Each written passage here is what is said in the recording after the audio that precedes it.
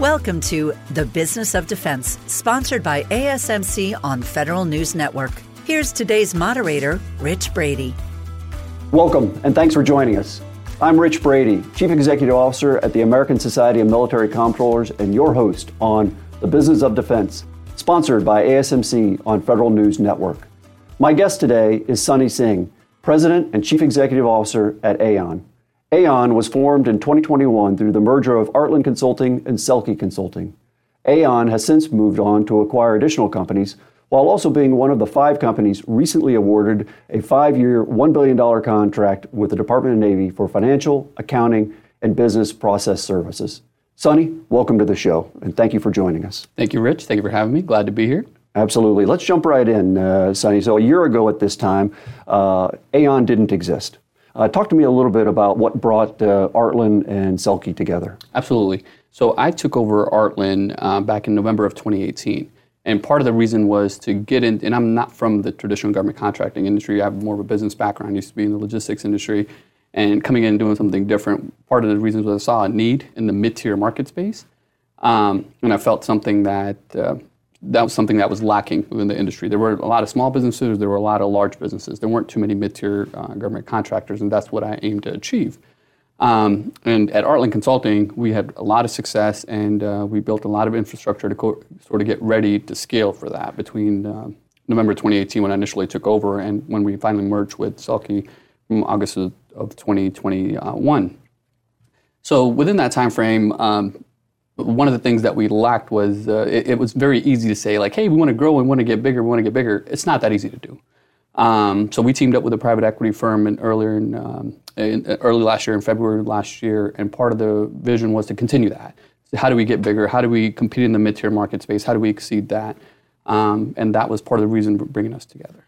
And who approached who? Did Sehlke come to Artlin, or you looked for a company like Sehlke and approach them? So it was mutual. Okay. Nothing's ever mutual, but this was actually mutual. We were out in the market looking for very complementary businesses with similar culture, similar capabilities, and with the organization, the leadership team that had a similar vision that we had. And they were in the market space looking for a buyer to merge with or to glide with who had the same vision that they did. Yeah, a Harvard Business Review article talks about some of the difficulties in mergers and acquisitions and really the difficulty with companies that are coming from complementary backgrounds. Can you talk a little bit about merging the two cultures of Artlin and Sehlke into Aeyon? Absolutely. So my view on it always has been that mergers and acquisitions don't fail because of contracts. They don't fail because of revenue or money or anything else. They generally fail because of personalities and cultures. So if you take two organizations that think completely differently and have different vision and different ideas, and their employees have been hired with a completely different mindset, it's generally not going to go over well. So the number one thing that we look for at Aeyon when we're doing an acquisition is a complementary culture. So between these two organizations, there was a heavy veteran presence. There was very mission focused, and even the two names, the way that we even came up with the name was taking leadership teams from both organizations and sort of getting together and talking about what is it that we do. And we both came up with, we kept saying the same things over and over, which was, hey, we go above and beyond. We try to advance beyond. We try to take our employees to go above and beyond. And that's where the name Aeyon even came from. So we felt like it was a perfect culture fit. Would you say that in some respects, changing the policies, the processes, the systems, the organization is the easy part, but changing the mindsets, the culture is the more difficult? I think they're all difficult. There's pros and cons to all, right? One thing that we wanted to do, Artlin was smaller of the two organizations. Artlin was about a quarter the size of Sehlke at the time that we merged together. So there, a lot of folks wanted more opportunity to jump onto different contracts and were looking to go further in their career, but there's only so much you could do with a 75-employee company. At Sehlke, they had done things one way, this was the way, and they were more in one space, and there were folks that were willing to learn and wanted to try to learn different capabilities. So bringing those two together was obviously, and a lot of times people think they want something, and when they get it, they don't really want it. To understand that, to work through that is always obviously a little bit challenging as well. But after you do it the right way, and you're upfront with your employees and what you're trying to accomplish, people understand it, and we've had an excellent retention throughout the merger process. Changing the processes, accounting systems, things that you don't necessarily think about. That could be challenging. Pay cycles, benefits, et cetera, are something that we take into account prior to doing a merger and acquisition. But making those changes, generally there's always going to be a hiccup, and somebody tells you they do it perfectly. It's probably not being honest. No, absolutely. What at this point in time now? What's your elevator pitch? What's Aeon's elevator pitch? How do you present yourself? Absolutely. So we're a mid-tier government contractor, heavy focus on data management, data governance, data analytics, financial management, being a big portion of what we do, logistics, with our recent acquisitions, engineering and learning management systems. And we implement RPA, robotic process automation, into everything and layer that into every capability that we have. And we've had a lot of success doing that. What's your competitive advantage then, now that you've merged, you've got these additional capabilities? What competitive advantage does that give you when competing in the marketplace and competing for government contracts? Absolutely. So one of the challenges in the marketplace is, you're either, the way that government contracting works is you're either a small business or you're not. So one day you're out there competing with, 5,000 other companies who are similar size, similar mindset, whatever it may be. And then suddenly one day you exceed that, whether it's based on revenue size standard or whether it's based on a headcount size standard, you're suddenly competing with the 5, 6 large organizations in that marketplace. And that's a completely different game altogether. And a lot of people struggle to do that. One of the reasons we were able to get into the space that we're in was acquisitions. That's why I'm pro-acquisition, because you take different processes and you learn from what each organization has done right and you create it and put it into one. And that's what we're doing. We're doing best breed, best athlete approach, even on processes. And our competitive advantages, our entire team is, from all the organizations that we put together, is a lot of folks that came from small businesses, so we still have that small business feel. So we understand customer intimacy. We understand how important it is for our clients to be able to get a hold of us and let us know and that our client is actually our partner. So we're not a large where a client's going to see us once a year. We try to get in front of our clients as much as we possibly can. You've got that small business feel. I think you're approaching about 700 employees, if not over that now. You mentioned earlier you started at about 70, 75. So what were some of the challenges with scaling up in that way to almost 700 employees now? The number one challenge was not being home as much as I wanted to be, not spending as much time with my wife and my son as I wanted to be. But really, that's incredible growth. There's a lot of overwhelming, and communication is key.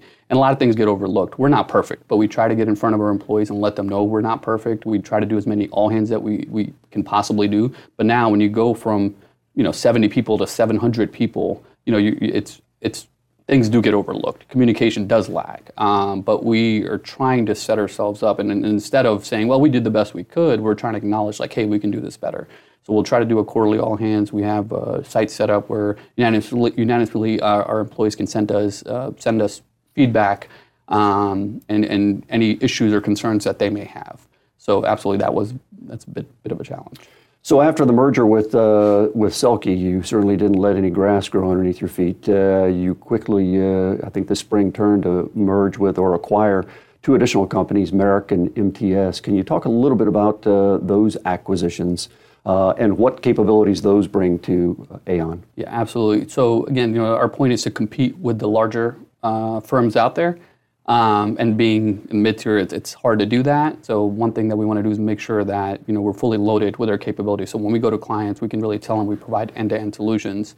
And also, remember, we talked about it earlier, culture is key. So we can't merge with organizations that don't have similar values. So it's very rare that we find one in August and we come together, and then a few months later we find 2 additional. So we didn't want to let these 2 firms go once we got a hold of them. One of the companies is also based out of Huntsville, Alabama. That was a place that we were very interested in having a presence. And engineering was what one of the organizations did, MTS, and that's something that we were very interested in adding in to our set of capabilities. And Marick, the other organization that we acquired, learning management systems, was something that we felt like we were lacking. And when we were looking at more and more RFPs, we were seeing more of a need and talking to our clients. That's something that we absolutely felt like we could add on to our arsenal that would make us more successful. Great. So those 2 acquisitions, it sounds like your growth strategy right now is focused in the M&A area. Are you looking at any areas of organic growth? Absolutely. So we're doing acquisitions so we can do organic growth. We're not doing acquisitions just to put companies together to create a big company that's 10 different companies combined. It's really, hey, what do we actually need, again, to compete with the largest out there? Again, small businesses very rarely have success in the full and open market space. And those that do generally get acquired pretty quickly. So to be in the space that we're in, it's fairly unique. There's not a whole lot of organizations like us out there, our size-wise. And so we're only acquiring these companies so we can go out and have additional organic growth. And we've had a ton of organic growth. So since the creation since we created Aeyon, or blended Sehlke and Artlin together, we've won 36 opportunities all organically. That didn't come from the merger. So we're very proud of that. And that also tells us that, hey, our clients are out there. They know that, we just merged, but they still trust us, and they still trust our employees, and they still know that we have our best interests, and we're still going to go out and perform like we have been. Great. What, now that you've grown again to the size, about 700 employees, you've got additional capabilities. What does this provide to your customers? What value does this provide to your primary customers in the Department of Defense or other government agencies? Yeah, that's a great question. One thing, again, and I touched on it earlier, is when organizations get large, one of the reasons that we rebranded, right? It's really hard to take one of the large firms out there and think of them as a small business. We name it, right? We can't think, I won't even go in the industry. You can't think of Amazon as a small business. Right. It's really hard. Amazon is one of the largest organizations in the world. And it's really hard when you're a small business and your clients know you as a small business to think of you as full and open and think of an organization that can compete on larger opportunities that are out there. So one competitive advantage that we have is, hey, we still have that small business feel. We still touch that, or try to touch our clients as much as we possibly can. We haven't changed who we are. And there's a lot of organizations that, every organization says that, right? But we're actually trying to take actions to make sure that doesn't change and that be our differentiator. And we feel like that, and our clients are seeing value in that, and our clients hopefully tell you that we're still continuing to do that. You're listening to The Business of Defense, sponsored by ASMC on Federal News Network. We'll be back in a minute.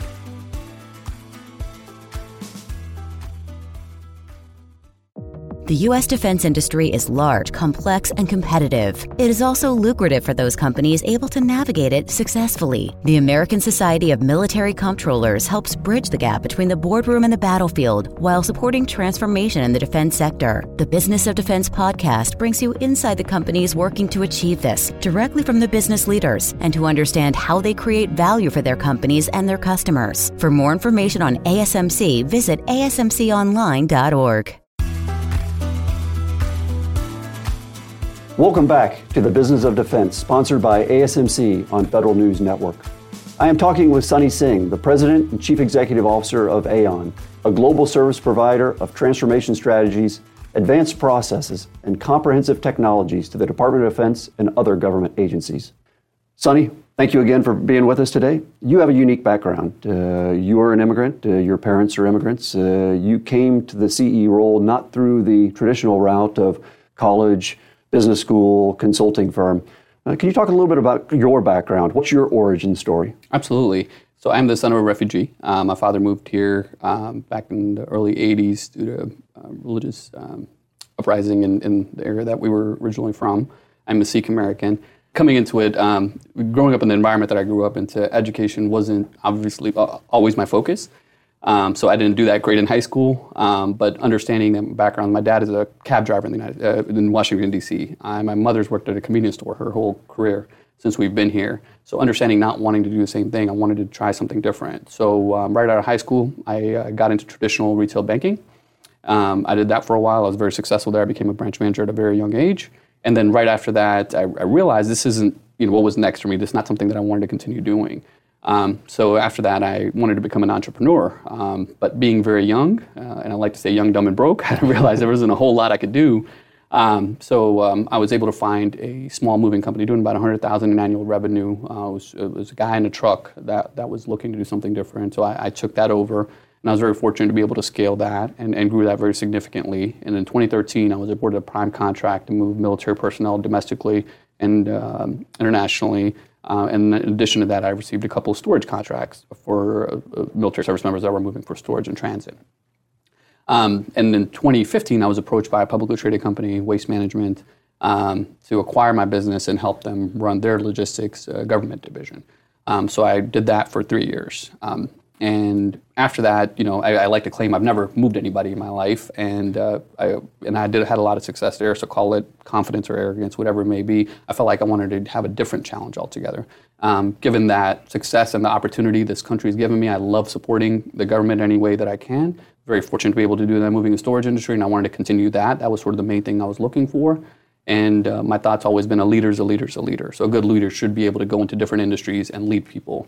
And the fact that I'm not from an industry, that was really helpful for me in the moving and storage industry. That I got a different viewpoint, got to look at things from a different viewpoint that folks that were in that industry their whole careers might not have necessarily thought about. So I wanted to get into something completely different and try something different, and hence that's where I landed on Artlin and how I got there. Yeah, so you got a very diverse background. You started out in banking, then moving in storage. Worked some time in the corporate world, then came back into government contracting. With that background, what strengths do you believe that brings to the position you're in now? Understanding people. I've seen all sorts of people. One of the things I like to say when I was in the moving and storage industry, we used to have average labor rate that we were paying was about $12 an hour. So, majority of my employees, that's where we were at the time. So to go from having $12 an hour employees and making sure, that they're in the workspace that they need to be in and managing that, to go into the corporate world and going to board meetings and dealing with fellow executives, to now being completely in the white collar space and dealing with folks with different backgrounds. It's really given me an understanding of people, and I like to think of myself as a people person, and to lead different type of people, it's an opportunity. How does this affect your views on diversity, equity, inclusion in the workplace? I'm very fortunate, given my background, to be in the position that I'm in. I do feel like we live in a great country where this opportunity presents itself. Again, my dad is still a cab driver in Washington, D.C. today. It's not something he did for a year. It's what he's done for the last 30-some years. And I'm the CEO of a company with roughly 700 employees. There's not a lot of places in the world that you can say that that's possible. But that being said, there's obviously a lot we could do better in this nation as well, and I completely understand that. I was fortunate enough to be awarded a Diversity in Business Award very recently, and I also acknowledge that I think people of color, women, et cetera, do need more opportunity. So within our own organization, we've set up a DE&I council, employee-led and run.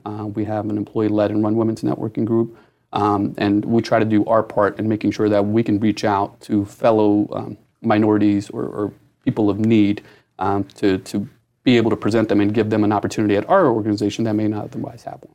You've benefited throughout your career by some very strong mentors. Can you talk a little bit about some of the advice some of the mentors gave you that helped you get to where you are, and what you're doing now to mentor some up-and-coming leaders? Absolutely. So a lot of the advice is it's how you take it. Right. So one of the best pieces of advice I ever received was, be the best version of yourself. It's cliche. What does that mean? Right. And I think even if you and if I sat in your chair and made the same exact decisions that you're making every single day, I might have a different end result. Or if you did that for me, you might have a different end result. I think we need to be just ourselves. Right. There are some things that we're good at, and really we don't need to change for other people based on what other people are doing. You'll see hey, get up at 4 a.m. and read a book every day. That's not for everybody. There's a lot of successful CEOs out there that don't do that. There's a lot of successful CEOs out there that do that. It's really based on your individual self. And that's the same sort of message that I try, anybody that I speak to that has interest in growing up and going into this lane, this is the same message that I try to give them. So play to your strengths. Is that Absolutely. Your advice? Play to your strengths. Great. Let's go back to one of the topics we talked about a little earlier, and that was kind of the competitive landscape. In some respects, the defense budget has been fairly stable. There's a request on the Hill for $773 billion this upcoming fiscal year. That's good for the market that you're in. At the same time, there's a lot of inflationary pressures, a lot of talk about recession, and as you mentioned earlier, there's just a lot of competition out there. You're in kind of that mid-market space where you've got to compete with the bigs on one side, the smalls on the other. So how are you looking again at the competitive landscape and the risks out there right now? The risks haven't changed over the years. Obviously, now we're dealing with inflation and other things, but we were dealing with different challenges a few years ago, which, the labor market, and it hasn't gotten much better, but that was sort of the challenge that we had about a year or two ago. So there's different risks all the time. So we just sort of need to be able to adapt to it. COVID was a big risk, right? We didn't know what the future was going to be or if we're ever going to be able to go back and do things in person again. So there's always risks, and once inflation's over and the competitive landscape changes, it's still going to be more risks that come about. So we as a team try to get together every week and discuss what we can do to focus on our employees, to have good retention and make sure we're recruiting the best workforce out there. Is the war for talent, is that a challenge for you right now? Do you see that easing up in the near term, or is it going to be some time before there's a little bit more flexibility with the labor market? Yeah, I mean, it's absolutely a challenge, but it also helps us get better. We need to make sure that we're doing the right thing and we're providing proper benefits and we're trying to set our culture. It keeps us honest.